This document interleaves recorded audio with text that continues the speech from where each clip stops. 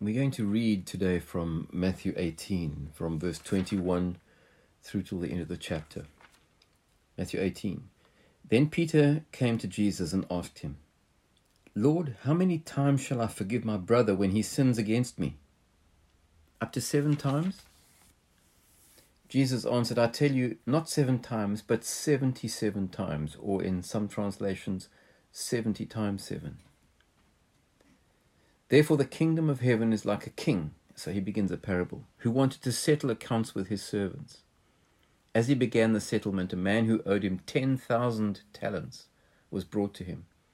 Since he was not able to pay, the master ordered that his wife and his children and all that he had be sold to repay the debt. The servant fell on his knees before him. 'Be patient with me,' he begged, 'and I will pay back everything.' The servant's master took pity on him, cancelled the debt, forgave him, and let him go. But when that servant went out, he found one of his fellow servants who owed him 100 denarii. He grabbed him and began to choke him. 'Pay back what you owe me,' he demanded. His fellow servant fell on his knees and begged him, 'Be patient with me, and I will pay you back.' But he refused. Instead, he went off and had the man thrown into prison until he could pay the debt. When the other servants saw what had happened, they were greatly distressed and went and told their master everything that had happened. Then the master called the servant in. 'You wicked servant,' he said, 'I cancelled all that debt of yours because you begged me. Shouldn't you have had mercy on your fellow servant, just as I had on you?' In anger, the master turned him over to the jailers to be tortured until he should pay back all he owed.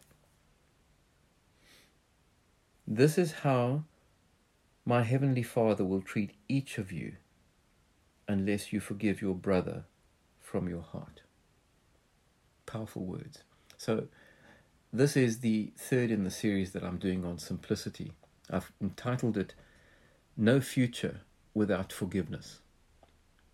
Now, for the last 2 weeks, we've looked mostly at how we need to simplify our lives with respect to money and stuff, things that we have.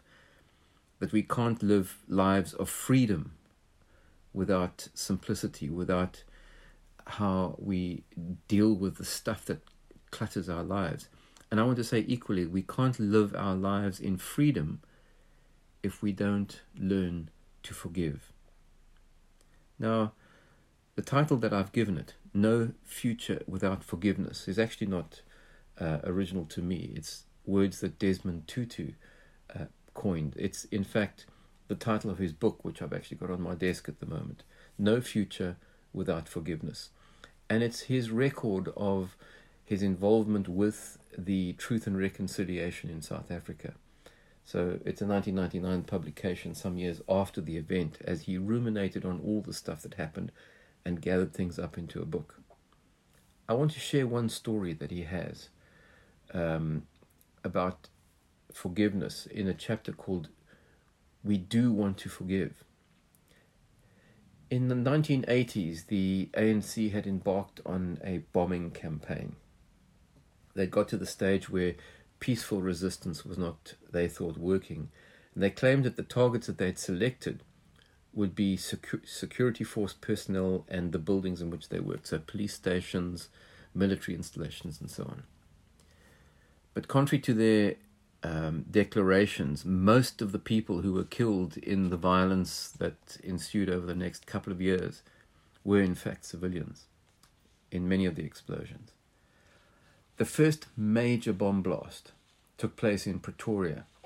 It was in Church Street, which is in the center of town, the 20th of May, 1983. 21 people were killed in a massive car bomb explosion. 219 were injured outside this building that housed the South African Air Force headquarters.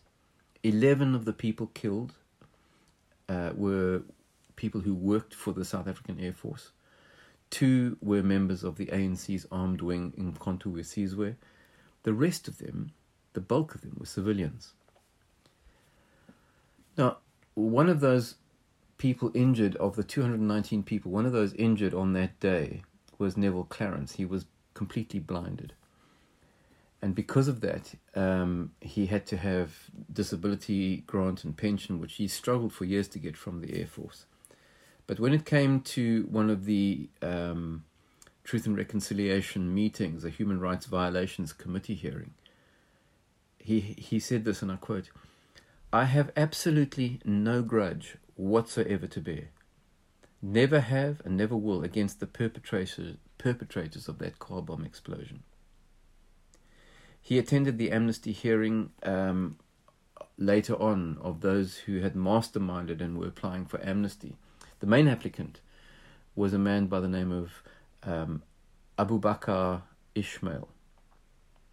Now, Mr. Clarence didn't oppose the application, but during that hearing, he went over to Mr. Ishmael, and who had apologized actually for causing the civilian casualties, and he shook hands with him and said to him, "I forgive you." Even if the action had cost him his sight and all the stuff that had happened subsequently in his life.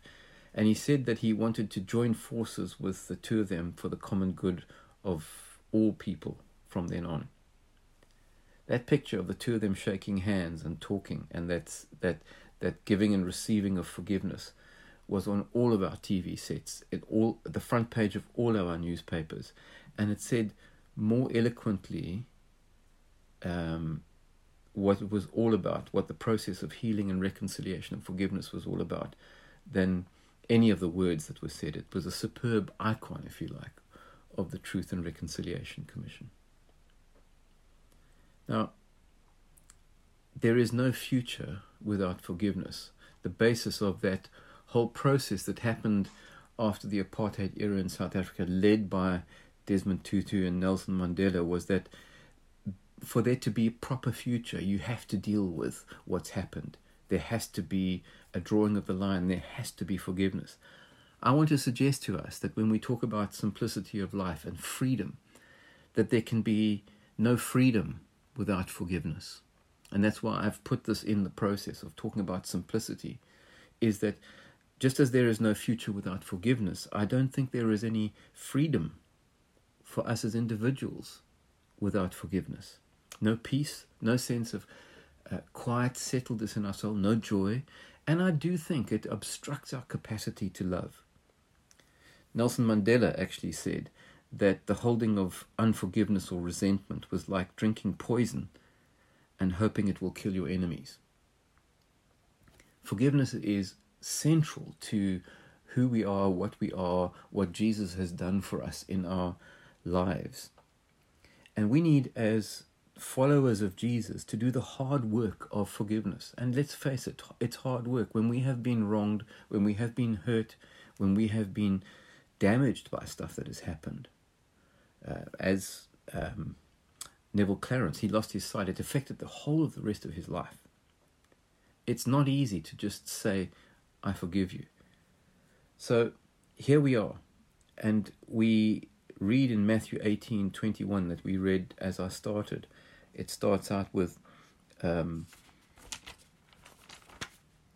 Peter coming to Jesus and saying, "How many times must I forgive my brother who sins against me?" And then he says 7 times. We know the passage. 70 times 7 or 77 times, doesn't matter. It's still a huge number of times that Jesus says to Peter, it's not an option. You have to keep moving forward. This thing is something so intrinsically important to who we are. Forgiveness is something that happens constantly. It flows out of it, has to flow out of us. But it's hard. It's not easy. You have to go back over and over and over again. And as I've mentioned in the past, when I've spoken about forgiveness, it keeps raising its head and you keep dealing with it. It comes up again, you keep dealing with it over and over and over again. In Genesis, there's the incredible story of Joseph. And the brothers come to Egypt and they're looking for food. There's terrible circumstances. Joseph at this stage has become basically the ruler of Egypt. And they come in, and when the brothers are with Jesus on the second visit, he acts really quite harshly with them, throwing them in jail. One moment he does that, the next moment he's crying like a baby. He plays tricks on his brother. He hides money in their sacks. He seizes one as a hostage. And then he accuses the other of stealing a silver cup. Finally, it comes to a point where Joseph can't restrain himself any longer, and he summons his brothers into a place where he throws everybody out, and it's just the brothers there with him in the room. And it's remarkable. I want to just read this passage because it says here in Genesis 45, "Then he threw his arms around his brother Benjamin and wept. Benjamin embraced him, weeping, and he kissed all his brothers and wept over them."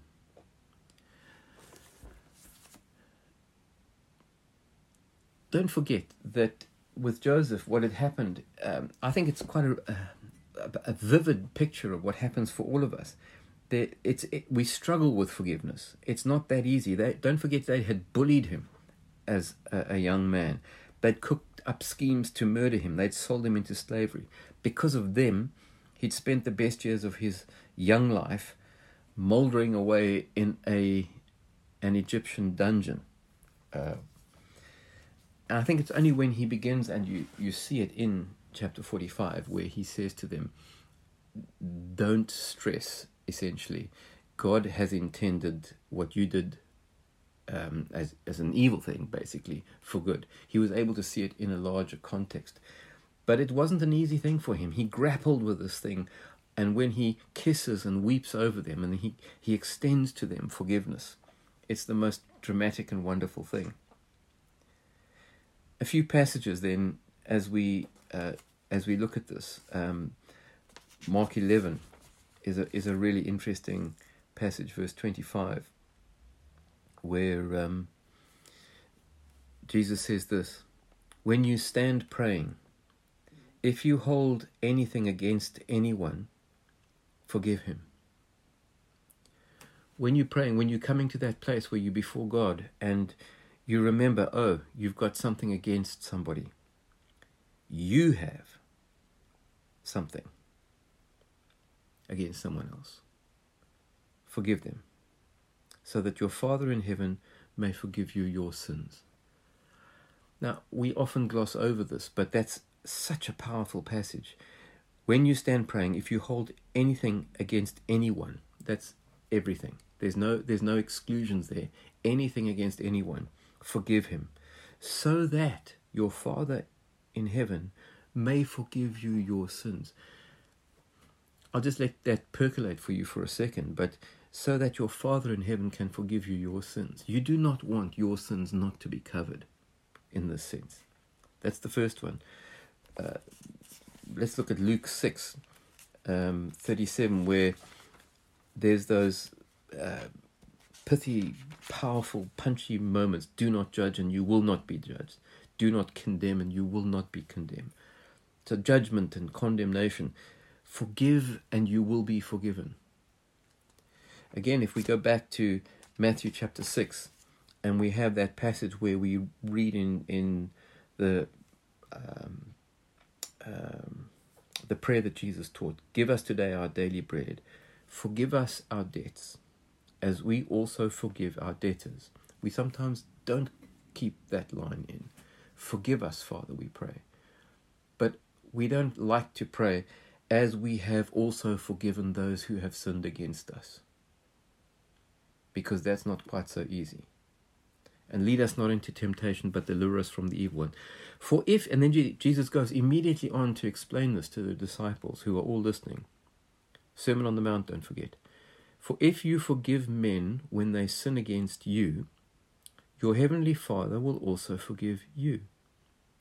But if you do not forgive men their sins, your Father will not forgive your sins." The positive and the negative. The old storytelling way that the Hebrews had of double doing it, positively and negatively, to reinforce the thing. If you forgive, you will be forgiven. If you do not forgive, you will not be forgiven. It's sobering, to say the least. Paul, writing to the Colossian church, comes to the end of his letter to them, and it's a bracing and wonderful letter that he writes to the Colossians. Chapter 3, he says, verse 12, Therefore, as God's chosen people, holy and dearly loved, clothe yourselves with compassion, kindness, humility, gentleness, patience. Bear with each other and forgive whatever grievances you may have against another. Forgive as the Lord forgave you. Now, the echo there is what we've just read as we started this talk on the parable that Jesus speaks to the disciples after Peter has come and said, how many times must I forgive my brother? 7 times? And Jesus says, no, 77 or 70 times, 7 times. And launches straight into the parable of the man who owes this vast sum that he cannot repay. Thousands, 10,000s of talents, which is more than he'd ever earned in his whole lifetime. How on earth he ever ratcheted up that debt, who knows? But for purposes of the story, Jesus tells that this man is forgiven that debt. But he goes out immediately and grabs somebody who owes him, another mate of his who's a servant, and says, you better pay right now, threatens him essentially, and has him thrown in jail.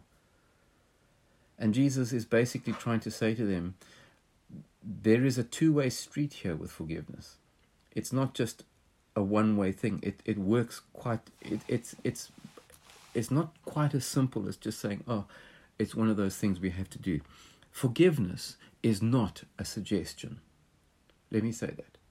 Forgiveness is not a suggestion. We might be able to say there is no future without forgiveness, but I don't think there's any freedom. There's no freedom without the kind of forgiveness that we're talking about here.